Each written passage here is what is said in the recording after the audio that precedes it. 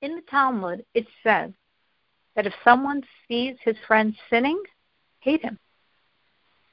The Rebbe narrows this tremendously by explaining it only applies to someone you have a loving relationship with, who is on your level of observance of God's laws, whom you lovingly rebuke, and who refuses to listen, and who you continue to lovingly rebuke until he doesn't allow you to anymore. Then, and only then, are you obligated to hate him, and even then, you still need to continue loving him and having compassion on him.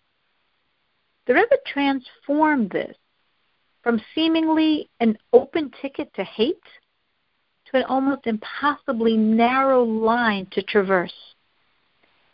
We can apply this to understanding how tolerant we need to be, even if someone is being inappropriate, to hear it with nullification and compassion for their inner pain.